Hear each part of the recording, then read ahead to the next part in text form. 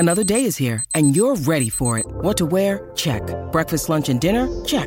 Planning for what's next and how to save for it? That's where Bank of America can help. For your financial to-dos, Bank of America has experts ready to help get you closer to your goals. Get started at one of our local financial centers or 24/7 in our mobile banking app. Find a location near you at bankofamerica.com/talktous. What would you like the power to do? Mobile banking requires downloading the app and is only available for select devices. Message and data rates may apply. Bank of America N.A., member FDIC. They called him the Hammer. That was his nickname. He used to put a lot of people in the seats, apparently, because as soon as they dropped the puck, he'd just grab somebody and start feeding them, And he was drunk on the ice a lot, is the stories I hear.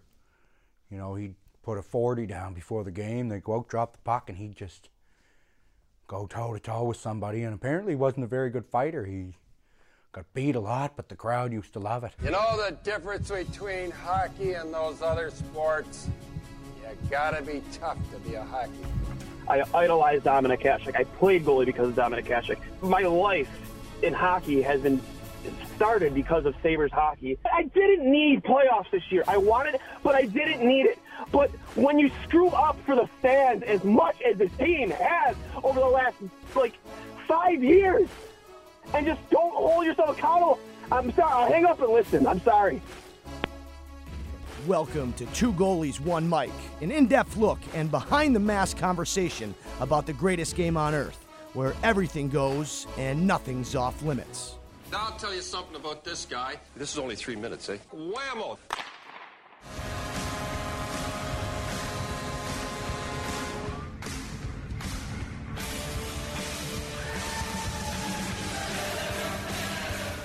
Welcome back, ladies and gentlemen, to episode 26 of Two Goalies, One Mic.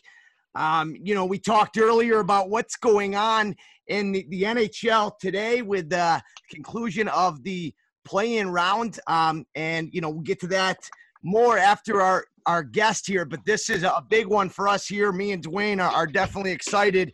We are joined by a local legend, 15-year NHL veteran, now doing color commentary for the Buffalo Sabres, none other than Rob Ray.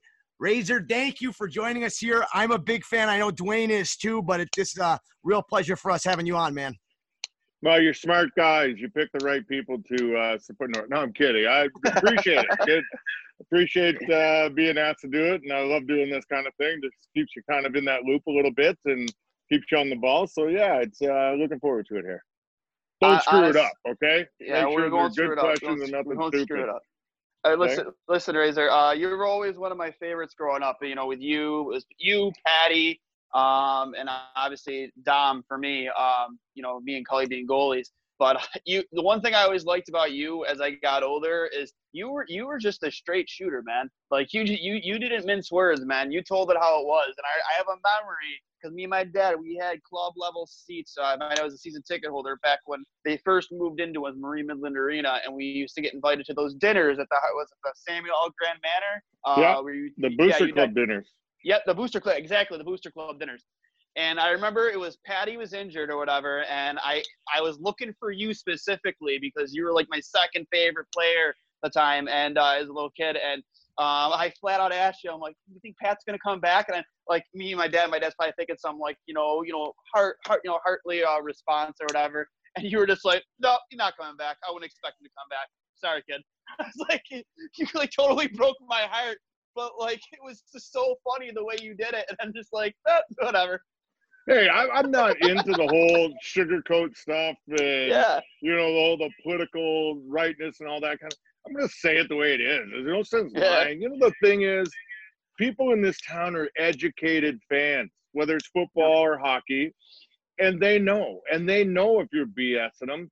So, and they don't want to hear it. They want to hear in our business what was good, what was bad, why did that happen, why did they have success, and why sugarcoat it and try to put it in a way that, are you sure that's what you? No, I'm going to tell you. I don't care. And I think that, and I think there's a lot of people out there that sometimes have a problem with that too, because they don't want to hear the truth sometimes or the way you put it, and others, appreciate it. So I'm not going to change to, appease, the politically correct just to because I got to do it. I'm going to tell you what, this is not in a bad way. I'm just going to tell the truth, what went on, what was right, what was wrong. Yep. Well, I definitely appreciate that. We're now in the age of, the typical cliche answers in interviews. And I think that, as I get into the broadcasting, I've done some color commentary for some OHL games, Razor, and look at you as a role model because, like you said, you tell it how it is. And you don't get that enough today. And, it's appreciated on this end. So before I get into your playing career, I have a quick story to tell. I was playing in the Bowman Cup as a junior, and you were one of the coaches. And I was a bit of a wise ass at the time. And me and Matty Ocharzak, a teammate of mine, were standing in the tunnel at the HSBC Arena, it was at the time. And you were walking by, and the guys were egging me on. Hey, Cully, say something to Razor. And I said, hey, Razor, you want to go? And without hesitation, I got my helmet on. You just give me a quick bop right in the cage. And I just fucking loved it. And, just no nuts, just boom. You want one? And I was thinking you were going to say something. Nope, just gave me one right in the cage. And that shut me right up. And I'll never forget that, man. I was trying to wake you up for the game so you'd be ready to go. You shut up Johnny Cullen. Hey, whatever you did, it worked because I pitched a shutout. Not a big deal. Well, there you go. See that? You owe me. Yeah, exactly. You shut up Johnny Cullen. That's a very hard thing to do, man. Trust me, once you get him going, you can't shut him up, ever. He's like Pierre. Well, hey, don't throw me in that boat here. Fuck. You look like you got a lot more hair, though, so that's okay. So, Are you 4 foot tall? Are you 4 foot tall and 3 foot wide? No. Then you look nothing like Pierre, okay? Nothing like Pierre. So the Mr. Magoo glasses. Oh, God, never. I'm terrible looking, but, not in that way. So I'll give you that. So, hey, I know that we're kind of pressed for time here, but we always like to start out about, coming up through the ranks. So, you're born in Sterling, Ontario. You play Tier 2 there with the Whitby Lawmen.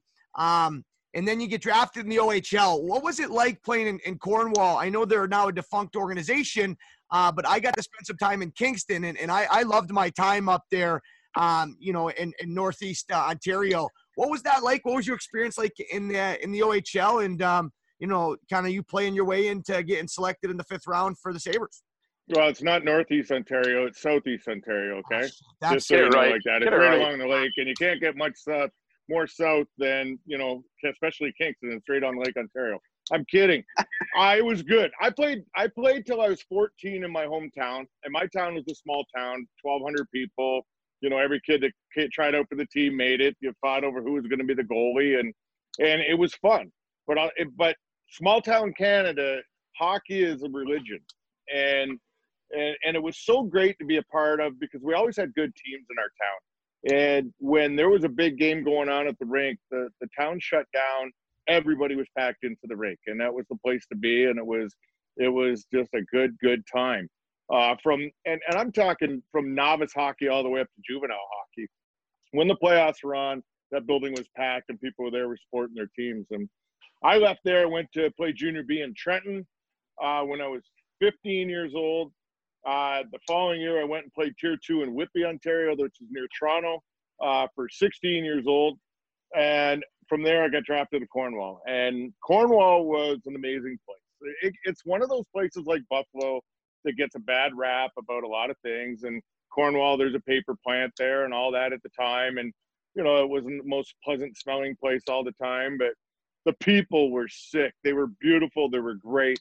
And I had the best opportunity to live with a couple families there as billets that were fantastic, that, kind of helped you grow and were there for you. And they were substituting for your family. And it was great to help junior hockey. Yeah. And it was something that was the greatest experience ever. And for my family, I built it from the time I was 15 years old on. So it was a scary experience at the time, but you kind of got used to it a little bit. And, once I got to Cornwall, it was great. I played with some really good players, Ray Shepard that played here, Joe Ricci that played here, ended up playing Matthew Schneider. We didn't have a ton of guys that made the pros. Rick Tabaracci, goaltender. Rick Tabaracci, yep. Yeah, so not a ton of guys that played in the pros, but we had pretty decent teams, and it was such a great learning experience playing in the OHL. It was fantastic. And then when from there to come here, it was nice because when I did get to come here, I really didn't even know where Buffalo was. But the relationship of Ray Shepard and Joe Ricci when I got here, that I knew them, it helped so much because Ray and Joe were super, super guys, and having the chance to play with them for a year before they left, and you had that foundation of friendship. So it made that transition when you came here a lot easier because they were great and they held your hand and helped you out, and they had already had a couple of years on their belt under pro hockey, and I was very thankful to have those guys when I got here. Yeah. And then obviously you get drafted by Buffalo in the 5th round, like Cully said. And you played a few years in Rochester. One of the names I did notice in your time with Rochester, I was bringing up the Cully kind of joker, because we didn't even know this guy existed. Did you play with one of Gretzky's brothers, Keith? Keith, yeah. Yeah, my first year there, Keith was an original draft pick to the Sabres. And he played there, I think it was my first year. 88, 89 was my first year pro. Played that full year in Roch. And then 89, 90 was my first chance to come here. And I played half the season here, half there. Yeah, Keith was a beauty. And now he's with Edmonton. I don't think he's an assistant GM or something in Edmonton now. And, you never would have thought a guy like that would have been in those positions, because back then he was just just kind of a sloppy, lazy, hey, took the world as it came, but a good guy. And nothing like his brother, trust me, as a player, or even nothing like his younger brother that ended up playing a little bit afterwards. But yeah, Keith's a good guy. He was a lot of fun, and I'll tell you, just entertainment. There was constant entertainment around this guy when you were in the room. So yeah, it was a good experience. So did you guys ever give him a hard time, with how great Wayne was, and he was just kind of there in Rochester? You guys ever the older guys did that. The older guys did that. About the genes and what happened. You got the same parents type thing. But you know what? I think guys at that point, because Wayne was such a super, super, superstar and above everybody else, that guys understood that. And they would never try to put Keith in the bad situation and make him look bad and feel bad. He probably carried the weight of the world on his shoulders anyways when he played. That I think most guys were pretty cool with it. When it did happen, he knew it was in a joking way, and they did it in a very good way too, because I think it would be extremely hard, following your brother's footsteps like that. I know what it's like for guys that have kids that, play, and everybody compares them to their fathers and all that. And I think that's the worst thing to have to throw on somebody, to have to carry that title, because they all think that, oh, your old man made it, then, why don't you, or why aren't you better, and, all this kind of thing. And sometimes I've seen it where it's chased the kids away from the game, because they didn't want to deal with that at a young age and couldn't deal with it at a young age. Well, I wanted to ask, we've talked to a ton of goalies, throughout this show, but, a lot of guys get lost in the minors, and you had a pretty quick transition. And I think what gets lost in being such a notorious fighter is that you can play the game, and obviously the game has changed now, where we're trending away from having a few enforcers. Yeah. But back then you had to be able to play just like you do now. But notching over 700 penalty minutes in 125 games, is no small feat. And back then, the American League, it's a jungle. And having to, you're fighting for roster spots. There's good hockey players that, never find a way to get there, take that next step in their career. You found a way to do it in less than, 2 years. What was that like for you? And was that how you kind of found your role as more of an enforcer? And, how did that go for you in kind of shaping your career? Well, I wasn't a stranger to fighting when I got here. Because junior hockey in Ontario League was a rough and tumble. You were expected to be able to handle yourself. Even in Tier 2 and Junior B, I was 15, 16 years old in those bottom two leagues playing against, 20-plus-year-old guys, because and they played hard. So you had to survive. It was a game of survival. And then in the OHL, it didn't matter if you were a superstar in the team or, the worst player in the team. They all played the same way. They all played hard. But we all had to know the game to get to this point. And that's the big thing, that most people look at it that, you played that role all the way coming up through. and that's all you can be. Well, that's farthest from the truth. There's not a guy that played in the NHL that wasn't a superstar player at some point in his career. You know, in junior, my last year, I had over 50-some points, and you killed penalties. You know, you didn't do power play as much, but you were that guy that defensively very sound. But when I went to Roch that year, John Van Boxmeer said to me, he said, look, there's an opportunity for you to take the next step, and it might be the only way to take that next step. And this is what they're looking for. This is what they want. Are you willing to do it? And he didn't even have it out of his mouth. And I said, show me how. Teach me how. Because he wanted to make it so bad. Mm-hmm. So that year I had over 446 minutes of penalties. I had 46 fighting majors, I think, that year. Wow. In like 63 games. So from the point he told me till, you know, the season was over, your eyes were black all the time. You couldn't see out of them. Your hands couldn't hold onto the stick. But you paid that price. And then that price you paid opened up the door for you to get the opportunity the next season. So, you know, it wasn't as if you come in there and that's what you're going to do. Those guys didn't survive. The guys that could play the game and were responsible on the ice, maybe not putting up big numbers offensively, but defensively, you had to be sound and responsible. And I think that, you know, in my case, I could skate. I could skate very well. And, you know, so you could create a lot of havoc in that from there. And then when the time comes to handling yourself, over time, you learn how to do it and you became comfortable with it. And it was not something you looked forward to and you wanted to go out and do it. It was a shitty job, but it, you know, you knew that that's what you had to do to survive in the game, and you're willing to do that. So there's a lot of guys that did it, that didn't understand the role itself of when to, when not to, how to use it as a tool.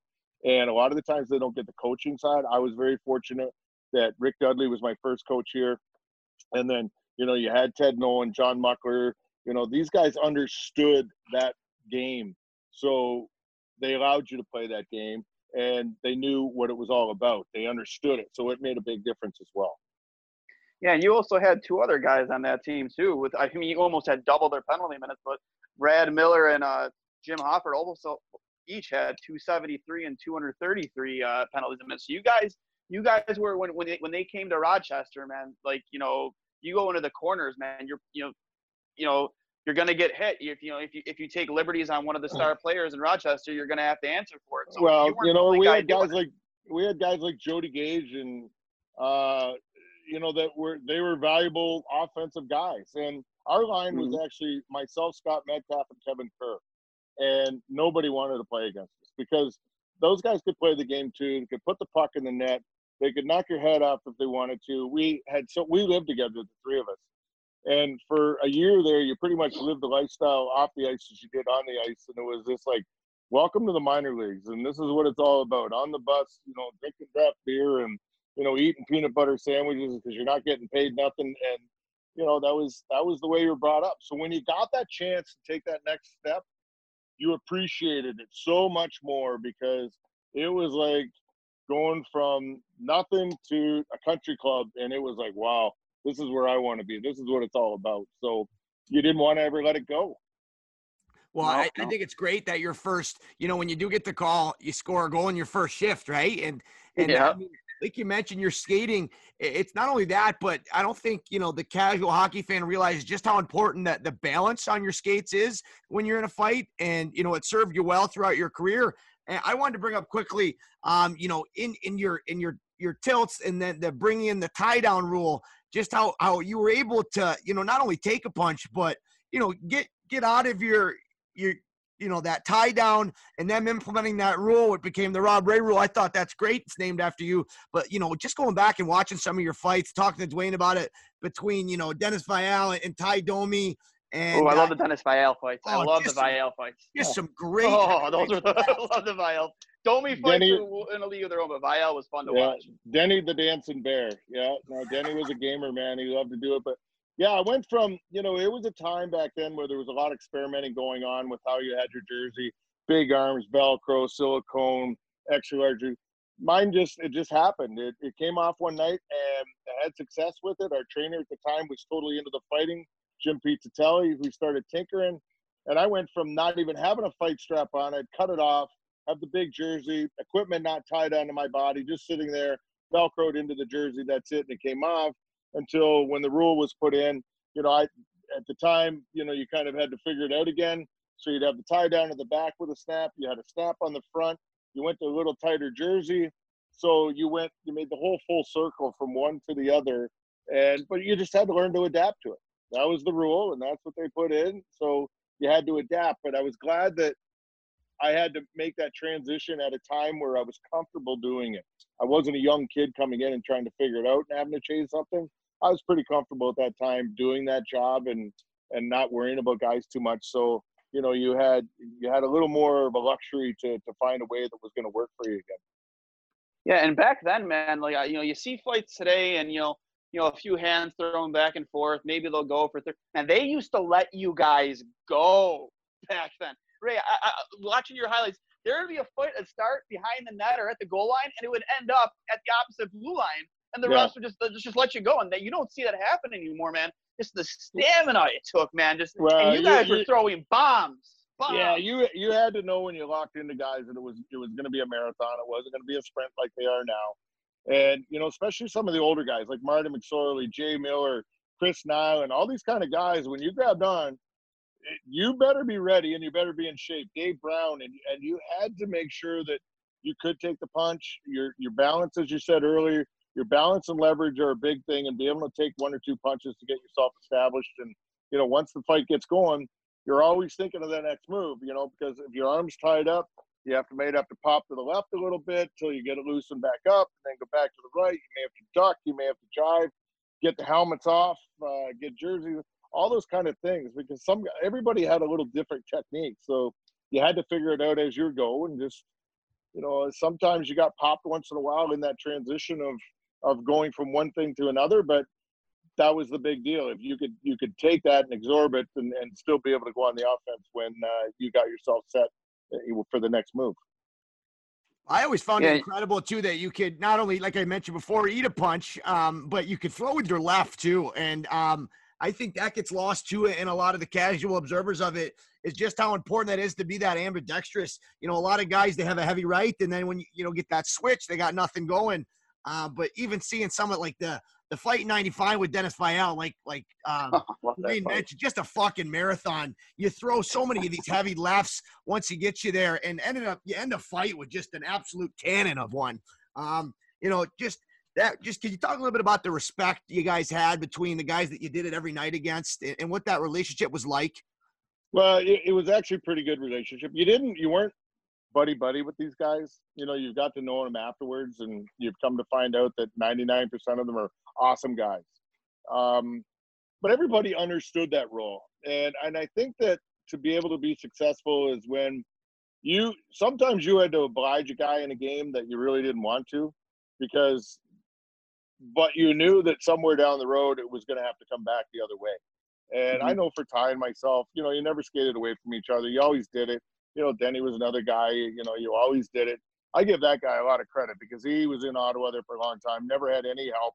He was the only guy, and he took a crap kicking a lot of the times just because he was biting off more than he could chew, but he was willing to do it. But I think if you sit back and every guy that you ever did it, there wasn't too many dicks that you did it. You had a lot of respect for the guys, and now when you've had a chance to sit back and sit down and talk to a lot of these guys, the things they had to go through mentally to get them to that point, it was pretty amazing how you share the same things that those guys were. And you were thinking at the time, it's just you, them, it's like how you get up for the fight and, sitting on the bench and the score gets out of hand and you're just like, oh my God, don't put me on the ice because something was going to happen. Yep. Everybody experienced the same stuff. And it's pretty crazy that, now that you've had that opportunity, it was like, man, I thought I was the only one that thought that way. I thought I was the only one that experienced that, but we all did it. So it was cool. And it's a pretty small fraternity. And I think that our guys, we respected the opportunity we were getting. When we respected, and I'll tell you when we did it, that kind of kept you going is when you had a guy in the team come up to you after the game or during the game and, thanks, man. Thanks for getting him off my back. Thanks for doing that. Thanks for this. And somebody that was really good for that was Pat LaFontaine, because he stirred up a lot of crap out there. And we would go address it. And, he would be the first guy. Dale Howardchuk, same thing. Hey, thanks for taking care of that. And there's no better thing that you could have as a teammate, especially guys like that come up and understood what the role was all about, understood the importance of it, and also just sitting there and thanking you for what you did. Yeah. Hey, real quick, couple of clicks for Dale Hawerchuk with what he is going through, guys, for sure. Yeah, Dale's a good man. I'll tell you, strong. When I was in junior, my second and third year, Dale Hawerchuk, Scott O'Neill actually owned the Cornwall Royals. So that's like, I've known him since back then, and getting the chance to play with him here, and Superman, such a good guy, and soft-spoken guy, but what a super talent that he was in the NHL. And yeah, you pray for him every day that he can, get through with what he's going through, because it's a nasty thing, and it's unfortunate it came back. But too young a guy to be experiencing this, and fingers crossed it all comes out good.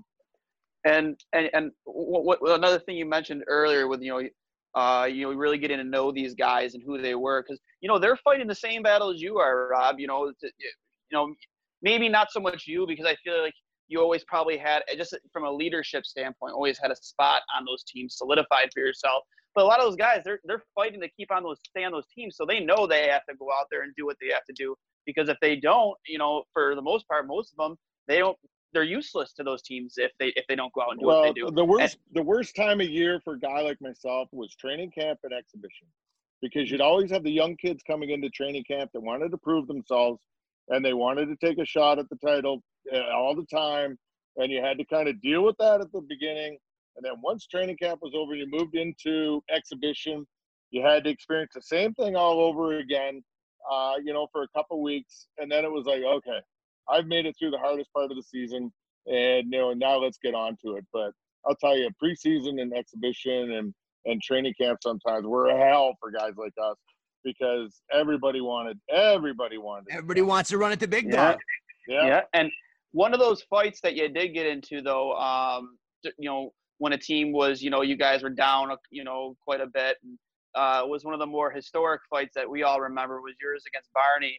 And when he was with Pittsburgh, and you weren't getting shellacked, but we were losing. I think it was like 3 or 4-0. And he was out there kind of showboating, just having liberties with the team. And you went out there and you did your thing. And I remember the little look on your face as he's screaming "woo" in your face, like it's one big kind of thing. And it was like almost like a lack of respect for what was going on the ice, and your team and who you're there to serve and protect. That's just the perfect example of it. Well, at that time, Barney played the game in a very different way than a lot of us. But he was the kind of guy that was a super teammate. He did everything that he had to do to make sure that, he came out on the top side. And his mouth was like a whippoorwill's ass. It never stopped. He just kept going and going and going and going. And him and Lindy Ruff hated each other. And it was him running his mouth off, and Lindy's like, take care of this, get it over with, I'm sick of this, get this. And I'm like, are you kidding me? And I'm out there and I'm like, Barney, shut your mouth, because you're pissing everybody off, and now look what happened. Hey, and he started going on, oh, you puppet, this and that. And that's when I got pissed. And then, we went at it. And I got a great picture of it that I hit him, and it's the punch coming to his face, the punch hitting him, and then the follow through. And you can see, I think it's 2 or 3 fake teeth that he had flying through the air. And I've got that three-stage picture at home here that it was like, are you kidding? That's amazing. Like with him and I, it's over. You skate away, and after the game, it's like, what the hell were you doing, you dumbass? And then his wife would be giving him crap because he was being such a dick out there. And he's like, I don't care. He's just that guy. So, trust me, him and I physically fought more off the ice than we ever did on the ice. And it didn't really prove much. I look at him and I tell everybody that I failed as a father my first time around. So all the mistakes I made with him, I'm not going to make with my own kids, because I learned what works and what doesn't work, and I failed with him. Oh, that's a teaser quote right there. He's a good guy. That's a teaser quote for the episode right there. I failed with him versus the father. I knew not to do with my own kids. This one I'm not going to fail with. That little guy right there, he's going to learn right. He's going to learn it the right way. I love it. Oh, yeah. Impromptu guest star, your son. That's amazing. You know, obviously those teams you were on with Buffalo too. One of my favorites was always the 96-97 team.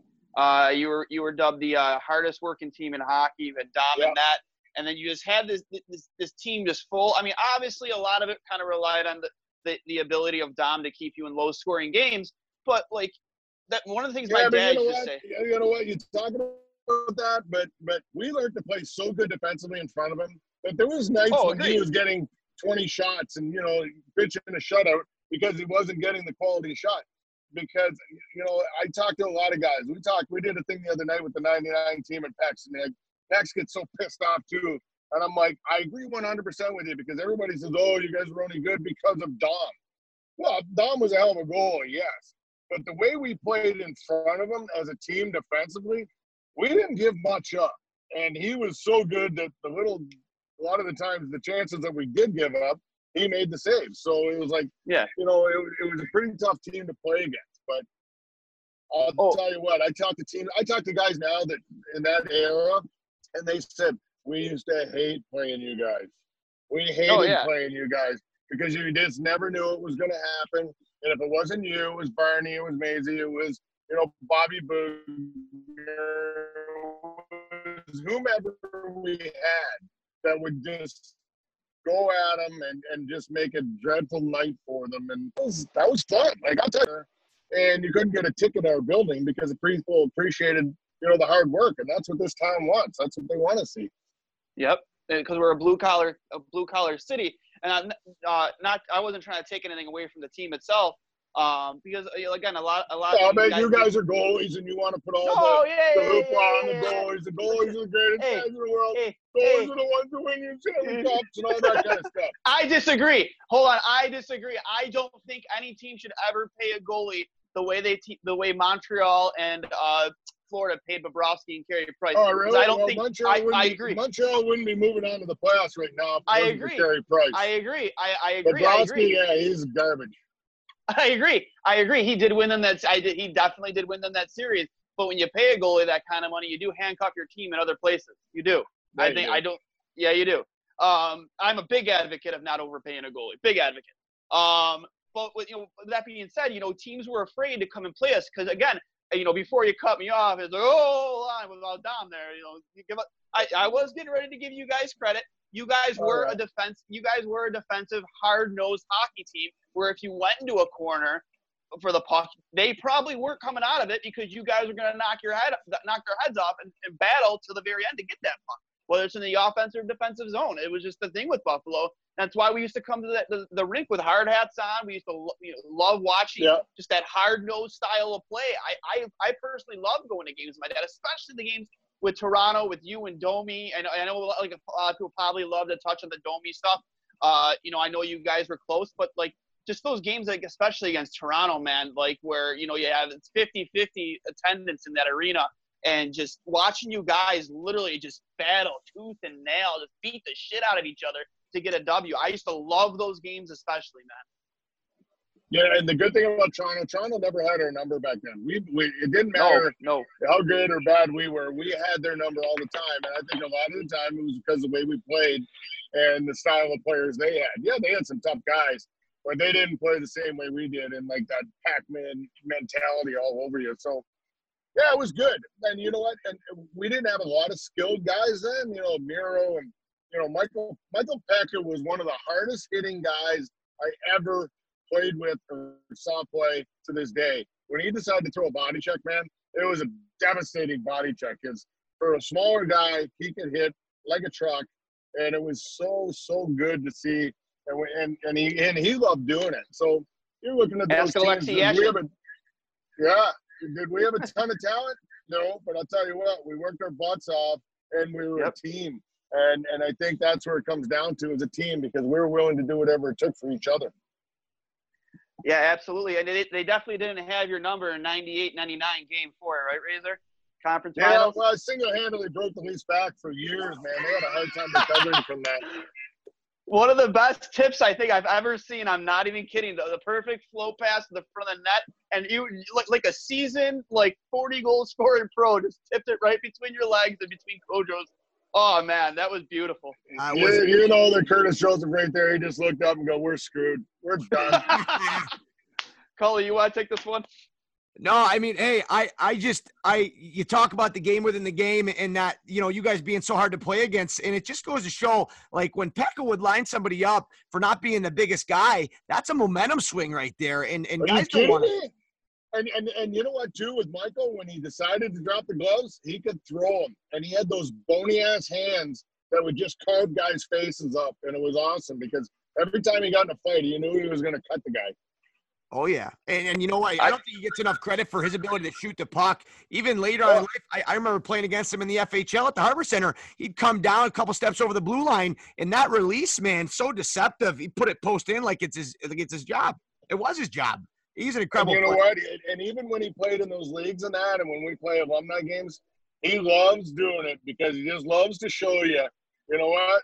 This is what I got. This is what he can do. And he's such a deceiving guy, nice, super, all this kind of thing. But he had such a nasty side to him, too, that I loved it. I loved playing with that guy. Shooting pucks and shooting cans of tuna. I love it. Commercial. Yeah. What was that, Wegmans or something, wasn't it? Yeah, I think it was Tops. It might have been Tops, yep. Honey, we need tuna. Oh, man. Coming right up. Yeah. But, in 99, Razor, you did take home probably one of your bigger achievements, trophy-wise in your career. I'm assuming, maybe I shouldn't assume, was the King Clancy Memorial Trophy. Cully, yep. I know you wanted to take this one. Well, I think it's incredible. You know what everything you've done for the community and just how you're looked upon still and continuing your career and it's the stuff you do off the ice that sometimes means more and that lasting that legacy and I mean just a little bit about what that meant to you and how important that was and everything you've done for the leadership in humanitarianism. I think that's awesome. Well, I think it was the greatest award you can win because I think that it shows you not as a player so much as a human being. And I think that I was taught early when I got here by a lot of guys, Mike Ramsey, Mike Foligno, Larry Playfair, and that is give back to the community, man. These are the people that make you, and if they appreciate you and like you, they will make your stay here so much easier. And that was great advice, and I love giving back to the people. I love doing it. Now to this day, I still get my kids and family involved. I still run our alumni, so we're highly involved a lot. But I don't do it for that old hype or. We do so much stuff that nobody even knows about. And I like that better now that when people need help, then we just go do it. We do it, whether it's financially, whether it's whatever they may need, we do it. And we don't need to be patted on the back for it. And most of the time it's my family knows about it and the family that we're helping, and that's it. And that's all that really needs to be known. And I just think it's so important out there now for these young kids and especially the players to realize that you got to do it. You got to give back to the people, and they're the ones that make you. This is the town that's supporting you, and in any way, shape, or form, you can make a difference in somebody's life. You do it, and I think that God's got away from that a little bit over the years, I think. But it's nice to see when guys step up and they do something good and they're not doing it. I hate it when they do it just for the recognition. I like doing it because they want to do it and that they can do it and they will do it and they're willing to do it. So that's the way I used to hear stories, Rob, about you and guys like Patty who at night or, during the day, you would sneak into Children's Hospital and just go visit kids and whatnot. Yep. And I used to think that was so cool because again, and Cully has a great story about Kobe Bryant. I'm sure he'd like to, shed real quick before we got to let you go. Just, going in there and just being there. I was going to ask you what you thought what makes Buffalo so great. I think you really just answered it for us. Cully, do you want to share that story real quick? I mean, I will once he gets off the air because I know he's got to run. But like you said, it's not doing it for the notoriety raiser. It's all your work between Roswell and the Make-A-Wish Foundation, and doing it behind closed doors. And I just think that, like you said, it speaks volumes to your character and why you're so beloved in this city. Being such a tough guy on the ice, but having that heart and that kindness to be able to, take a few minutes out of your day to make somebody's day, week, year, life, and that's incredible. And like I said, I think it speaks volumes of your character and why you're such a fan favorite, why you're a favorite of ours. Well, it's not hard, guys. It's not hard. It's just, wanting to do it. And I think that, if when you said about the people in this town, these people in this town are special. And because as you said, I've been involved with a lot of charity things. And all of a sudden, you make a couple phone calls, bang, you make it happen.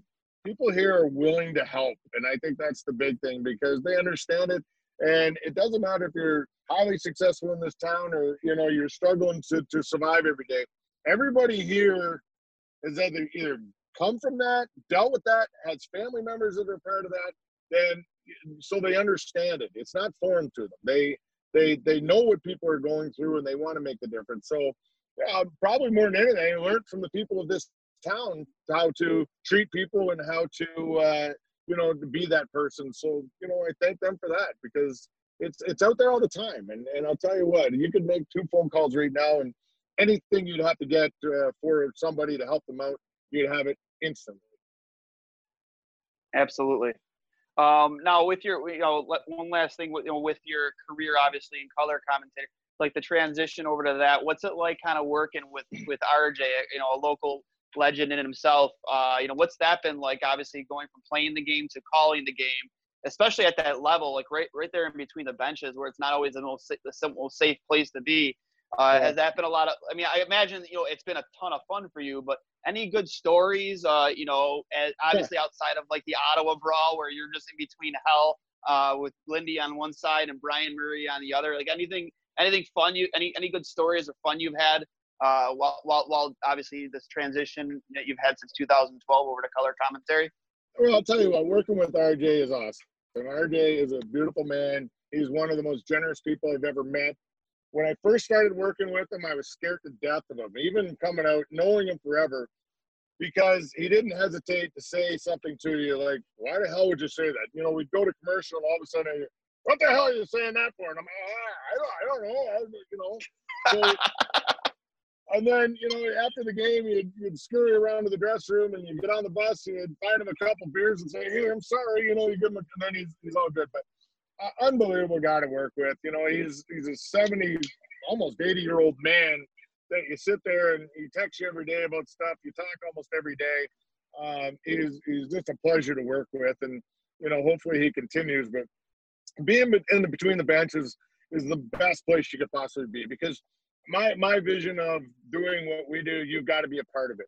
Sitting up top and all that kind of thing, it isolates from you. You don't hear the stuff that's going on. You don't see the little things that are going on. You don't get a feel for what's going on the ice or on the bench.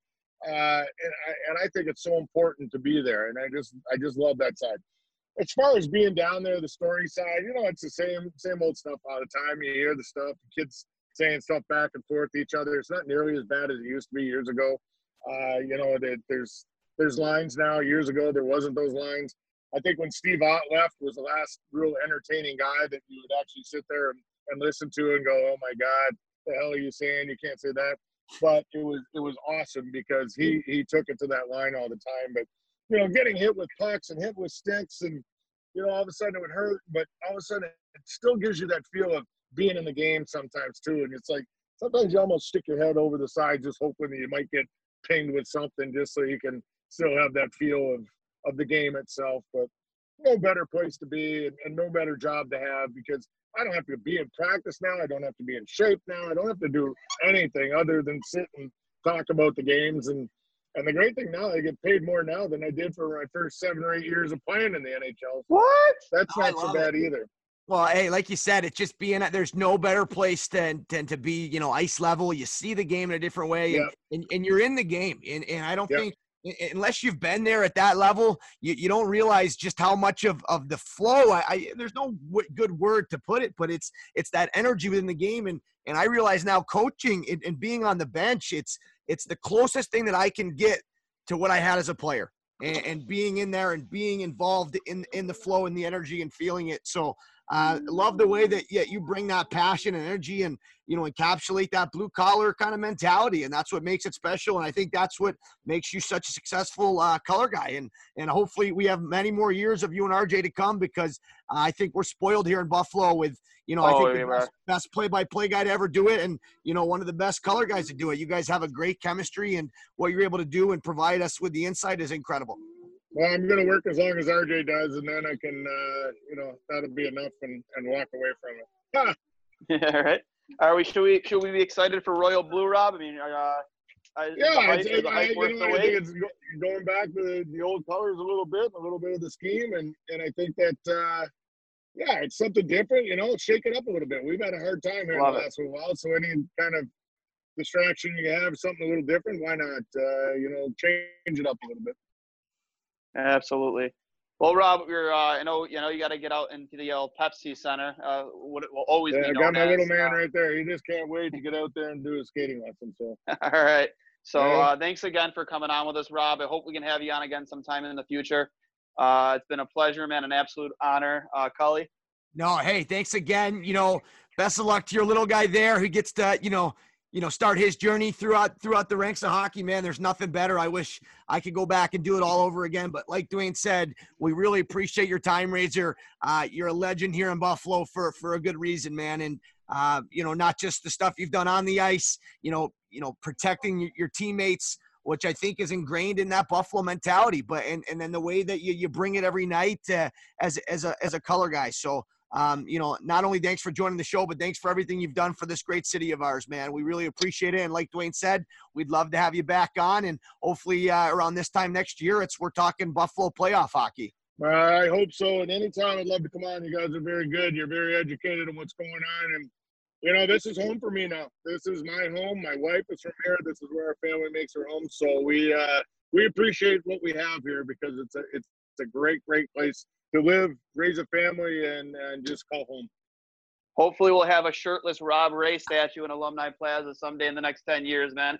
I already know. Shirt doesn't come off now unless it's really dark and I'm by myself. Okay. So. No, we'll do it. We'll take a pose back from the late 80s, early 90s. Those were the glory days for old Razor. Yeah. I doubt that'll ever happen, because I'm not going to get into that. So. I appreciate it, guys. Hey, thanks again, Rob. Thanks again, Ray. All right, guys. Stay safe. You too. Bye-bye. You too, sir.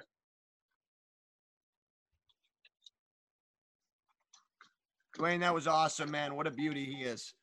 He hasn't hung up yet. I haven't? No, we're still looking at you. We're still. Oh. I'll get it. Come here, I'll tie your skates up. Still looking. You got to put the skates and everything on outside here at the Pepsi Center. Oh, it's a gong show. So, they got to have all dressed to go in. Just like old house we just got called bastards. I love it. I'll grab your helmet. So. You'd think an 11-year-old could tie up his skates now, wouldn't you? You would think, yeah. I was tying my skates at 11, Razor. I'll say that. Yeah, they were goalie I'll tell skates. you what. Big clown shoes. Yeah, you know what? It's time. I told him the other day I can't wait till he turns 18 so I can sucker him. Hey, be careful what you wish for there. You'll be pushing, 50, 55 then? Maybe he'll take 50, 55. He's 11. I'm 52 already, dude.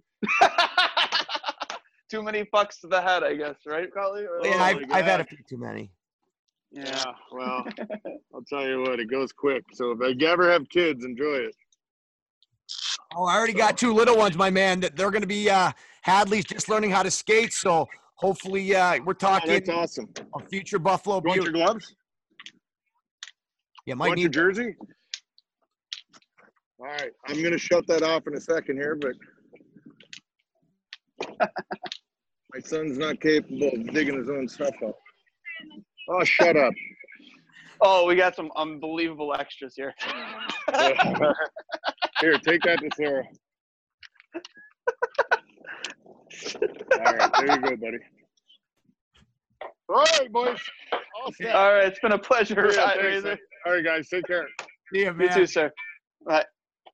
That was fucking great. Ladies and gentlemen, and loyal listeners of Two Goalies One Mic, you have just been treated to a little bit of extra Rob Ray. And you know what? Oh, my God. Great guy, man. And, like I said, that story of when I was in the tunnel for that Bowman Cup, that's 100% true. Without missing a beat, Dwayne, I said, hey, Razor, you want to go? Just right off, bare knuckles right in the cage. And he didn't even. I believe it. And he's got some hams on his. He's got some hams for hands, dude. I wish that we could have done like the video to see that guy's meat claws because they are just gigantic. Do you know who had bigger hands? Brad May. Really? Brad May's hands were huge. Yeah. If you ever, because when he was working with the Sabres doing the intermission stuff, you obviously could see his hands. He did a lot of like stuff with his hands. Dude, these things were huge. I would be terrified. I'd call in sick the night I'm playing the Sabres if I knew Rob Ray might be hitting me in the face with that thing. I'm like, I got the flu. I can't play tonight. No. I got the old Buffalo flu. I got the old Buffalo flu. No. Cully, that was great. No, that was a great – hey, and you know what I just realized? Going back, you know how we hear Biz Nasty always say good night, Jim Kite? I think it might be dating back to March 10th, 1996. Rob Ray is in a tilt, and he absolutely dime pieces Jim Kite here. And let's see if I can get the audio here. He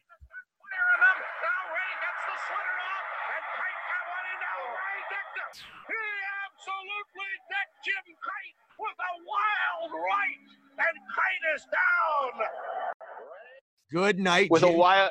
How about this? With a wild right, good night, Jim Kite. Man, I'm telling you, like I was always wondering what the origins of that was, and I don't know if it's because of that, but buddy, what a treat he was. He's just a phenomenal guy, and answers like your first question just about how he kind of doesn't give that cliche answer. And we've had some interviews that have been, I don't want to name any names, but we've been lucky for the most part.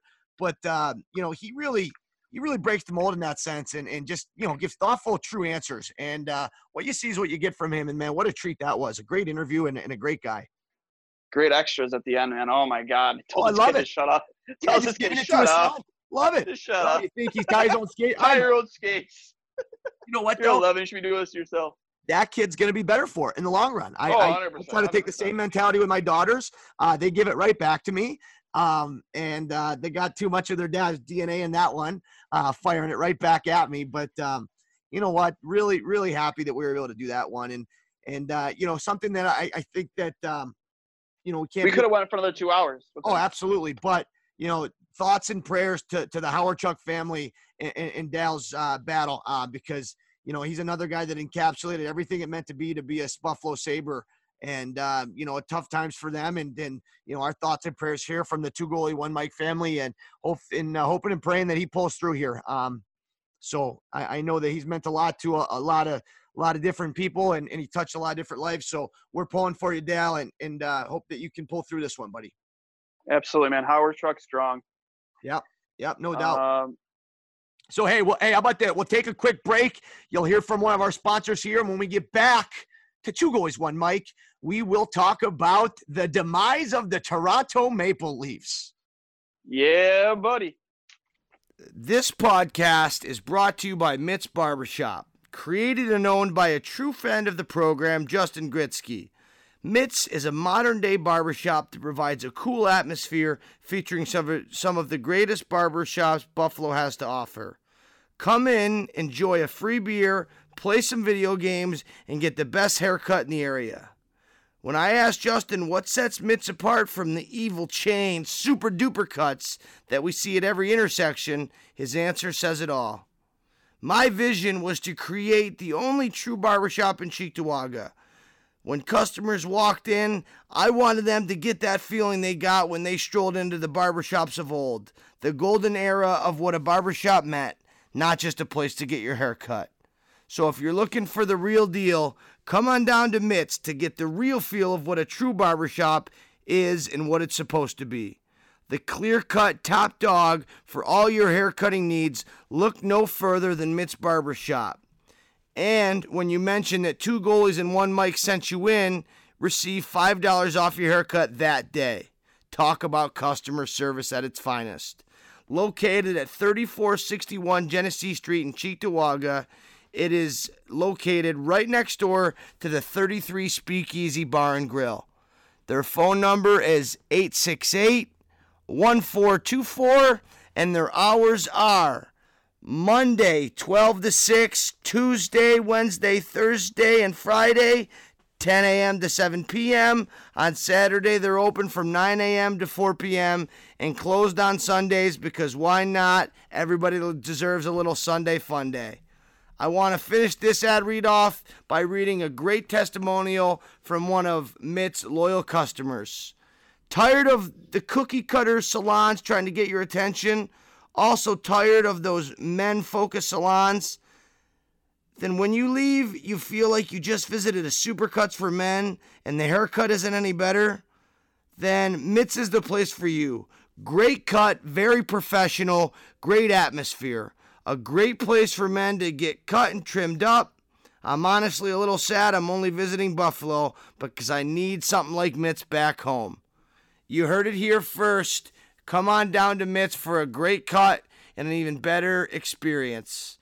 We're happy to have them as a sponsor to the show, and we hope you join us in finding out what makes Mitt's just so special. Thanks again to Justin and all the hard work him and his staff do. And without further ado, we'll kick it back to Two Goalies, One Mike. Welcome back. Another quick shout out to our sponsors. Wouldn't be able to do what we do without them. And another shout out to Trainwreck Sports. Those guys have been awesome, since they've taken us under their wing. Real big fans of them. If you haven't already, check out Crossing Swords podcast. They're electric dynamite. I know you're on there quite a bit, Dwayne, and I love what you guys do. With that being said, before I get to the updated playoffs, it's a big day for us and a big day for you. Love the way you're able to spot, Dwayne. But I didn't catch it. What happened with the Leafs game last night? They got fucking dummied 3-0. And hold on a second, because I did this last night. I just want to do a recap. If you want to know my reaction.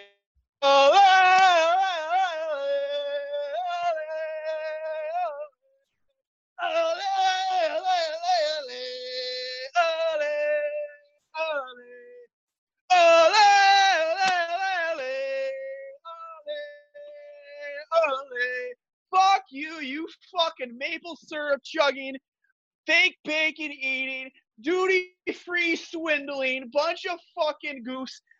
This is a great day, Cully, and you know what? It's going to be even better when they lose the draft lottery tonight and they come out of this with nothing. Oh, God. I mean, it's just a great day to be a hockey fan because, in my opinion, the Leafs are the Dallas Cowboys / New York Yankees of hockey. Nobody fucking likes them. Nobody can stand them. I love the fans, don't get me wrong. I have a great relationship with a lot of the fans up there, but fuck that organization. Fucking $45 million tied up in 4 players, and they get dummied in a play-in round. Not in a first round, a play-in round. Have fun, you bunch of fucking idiots.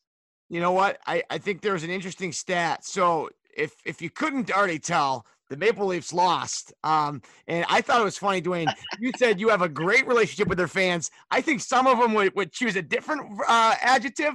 No, but I love the interactions. I think it's healthy for the rivalry. And I think that's what we got to make it into again, is a rivalry. And that only happened with the Sabres becoming better. And I think next year is we'll start to see that. But give credit where credit's due. The Maple Leafs had an electric comeback in Game 4. Even if you're not a fan of the Maple Leafs, that was just fun to watch. 3 goals in under 3 minutes to tie the game. And you would think with all that momentum, they'd be able to come out, but they lay an egg here, not able to get on the board. As being a goalie podcast, I think we'd be remiss if we didn't talk about Korpisalo's absolute phenomenal performance. Oh, don't discount what Elvis did in Game 4. Elvis made over 50 saves, even though it was a losing effort. The only reason this even made it to a Game 5, because Zach Werenski gets hurt with 10 minutes left in the third period.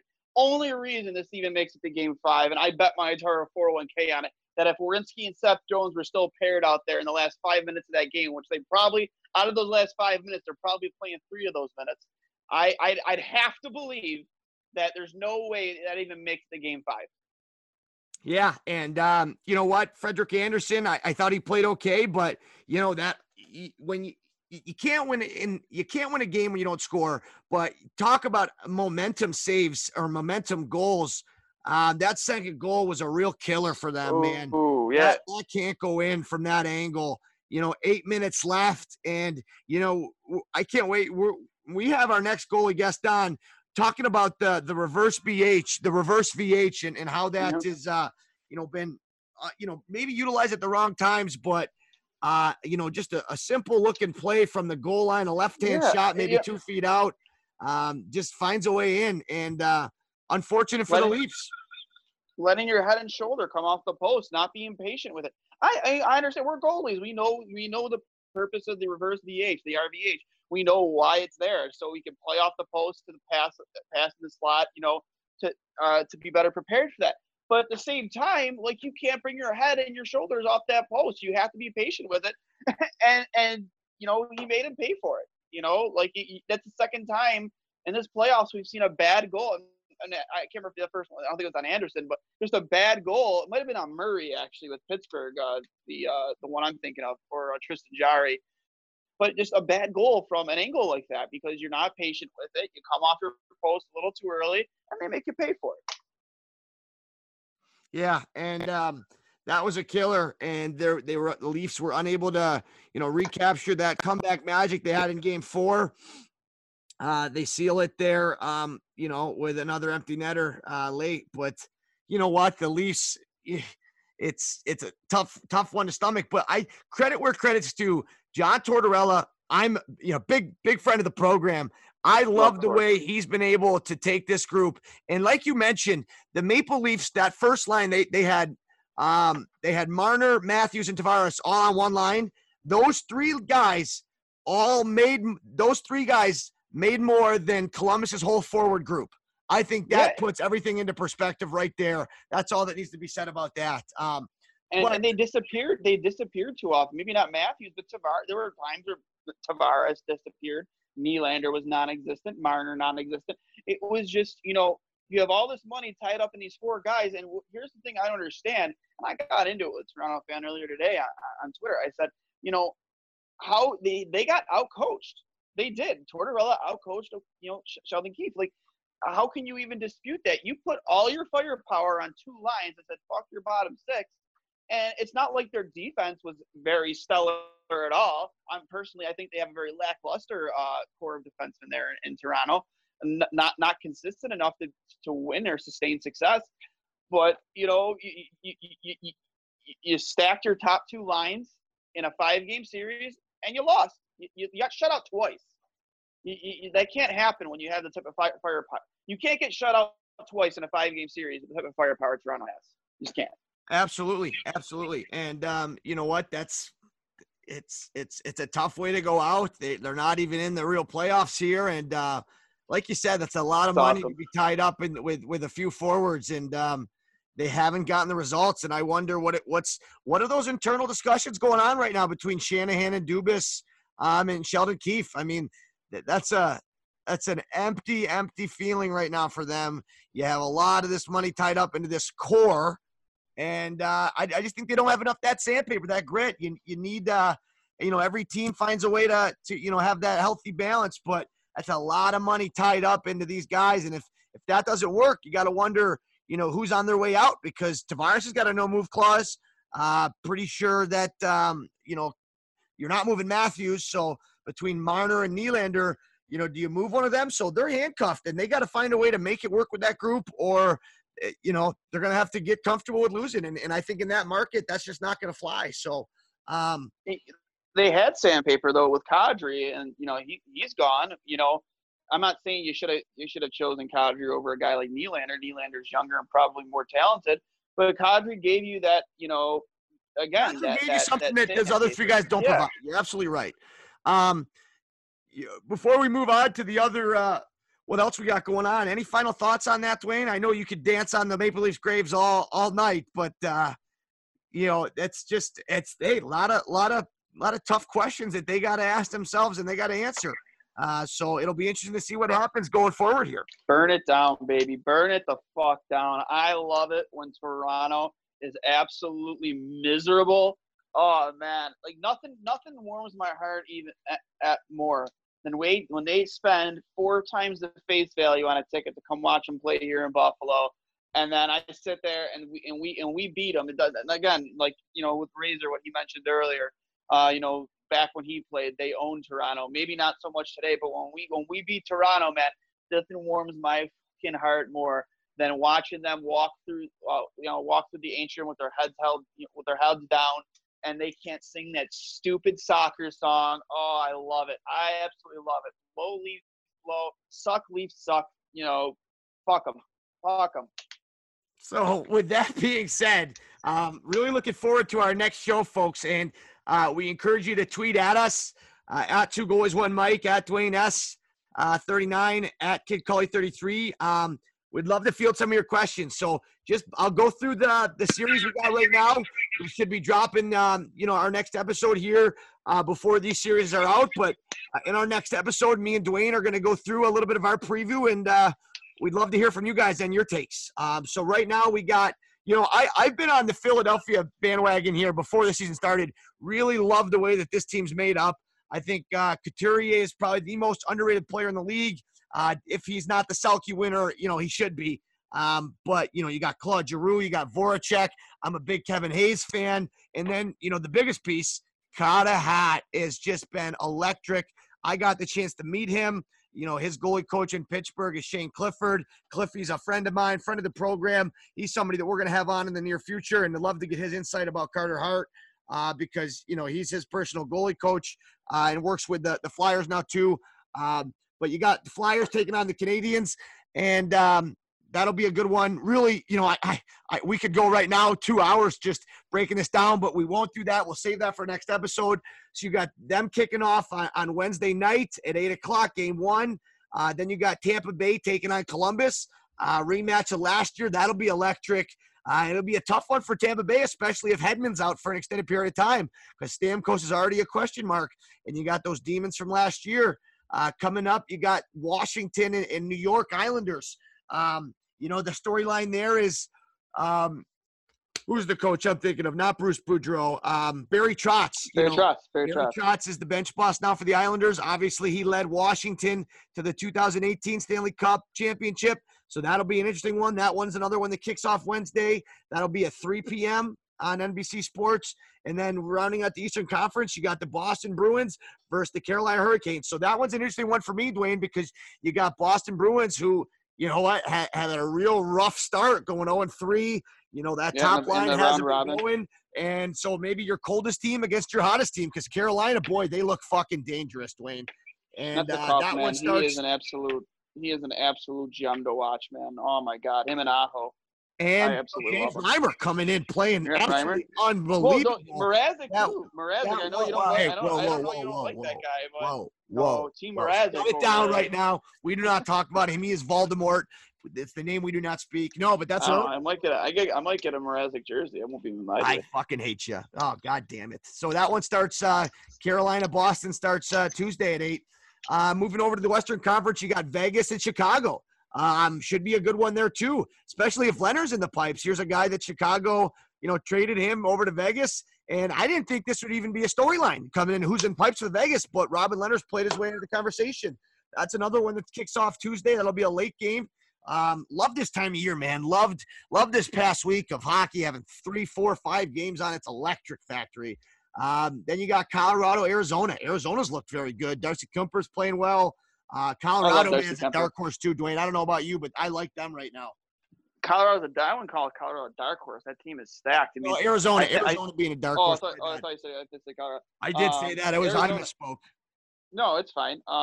Arizona, I like Arizona too, man. I like the fact that they went back to the old school jerseys. I love it. Kachina jerseys. No, that'll be a fun one. Exactly. The Kachina jerseys. I'm a big fan out of the West. I and this is my bias towards my friends up in Vancouver. I like the Canucks. I think they got a lot of depth up the middle there, and I think Markstrom's a great goaltender who might be able to get it done for him. I think Colorado's kind of like written the blueprint on how to develop a hockey team and how to build a team. You know, kind of like we got used to with seeing shit with Chicago and Pittsburgh. They built the draft. They added pieces, like we mentioned earlier. Kadri is now in Colorado. You know, I'm extremely excited to see what comes out of you know, out of the West. You know, I personally think that you know, the winner of the cup will come out of the West. Well, and I can't wait to hear your picks for next show. It's going to be electric. After that, rounding it out, 2 last series, you got Dallas taking on Calgary. That one starts Tuesday as well. And then St. Louis, the reigning Stanley Cup champs, taking on Vancouver. So maybe we get Harmon back on, a little talk, maybe get him on for a few minutes for our next show. But guys, be sure to tweet at us. Any questions you got, anything you want us to cover, any of your predictions too. Maybe we'll get a few of those on the air. But you know what? We got best time of year right now, Dwayne. What an electric interview that was with Razor. And like you said, we got your ability to dance on Toronto's grave a little bit. We'll have more of that for next episode too, because it's not going to get old, my friend. Draft lotteries tonight too, so you might get some more of it tonight, Twitter fans. Because if they do lose this draft lottery, I might get naked on Niagara Street. I don't even care. I might be bailing Dwayne out. I might be bailing Dwayne out of jail for public nudity. No, but hey, an electric episode, Dwayne. Really looking forward to dropping this for the fans. I think they're going to love Razor's content, man. He's a guy that I can't wait to have back on. But also, man, I'm looking forward to doing this this Stanley Cup preview. I know that Cross and Swords is doing theirs too, so be sure to check them out as well as ours. And really looking forward to, you know, hopping back on in a couple days here and really hashing out these series, because it's a fun time of year, brother.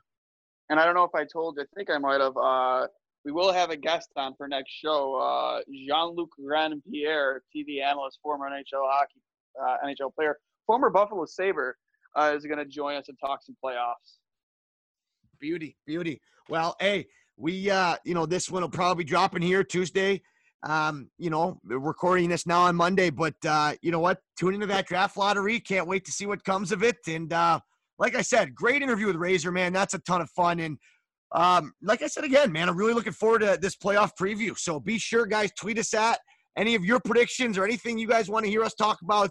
It's been a pleasure, Dwayne. It's a great episode, man. Awesome job from you and awesome getting Razor on, man. Any final thoughts here? Nope. Just, you know, fuck the Leafs and let's get back to watching real playoff hockey. I can't wait. Love it. All right. For Two Goalies, One Mike, I'm Johnny Cohen for Dwayne Steinell. This has been episode 26 of Two Goalies, One Mike.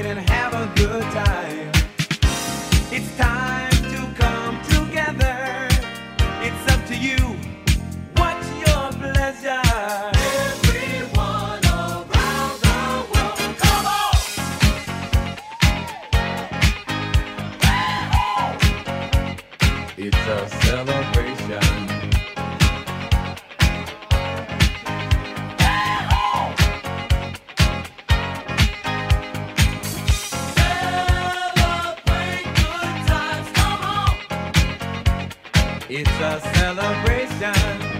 Celebrate good times, come on.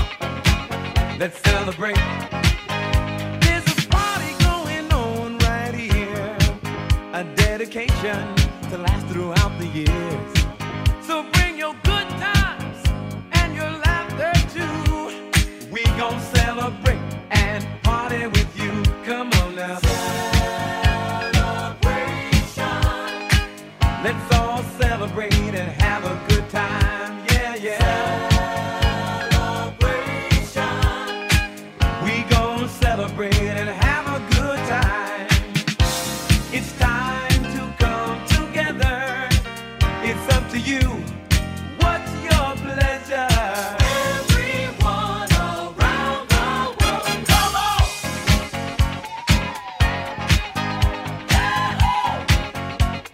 It's a celebration.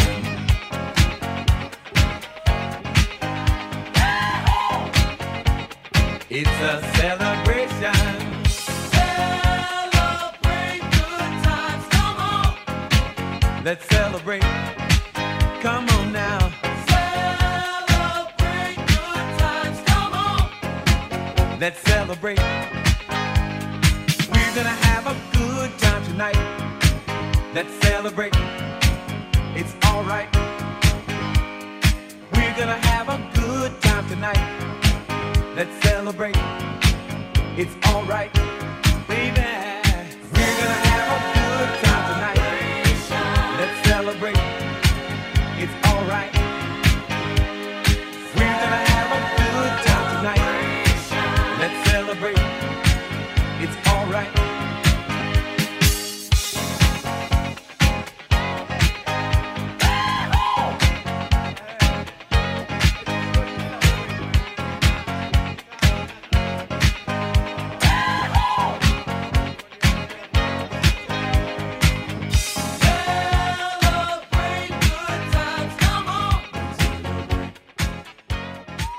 This podcast is brought to you by Better Biscuit. Better Biscuit is a hockey training tool designed to help you develop your game.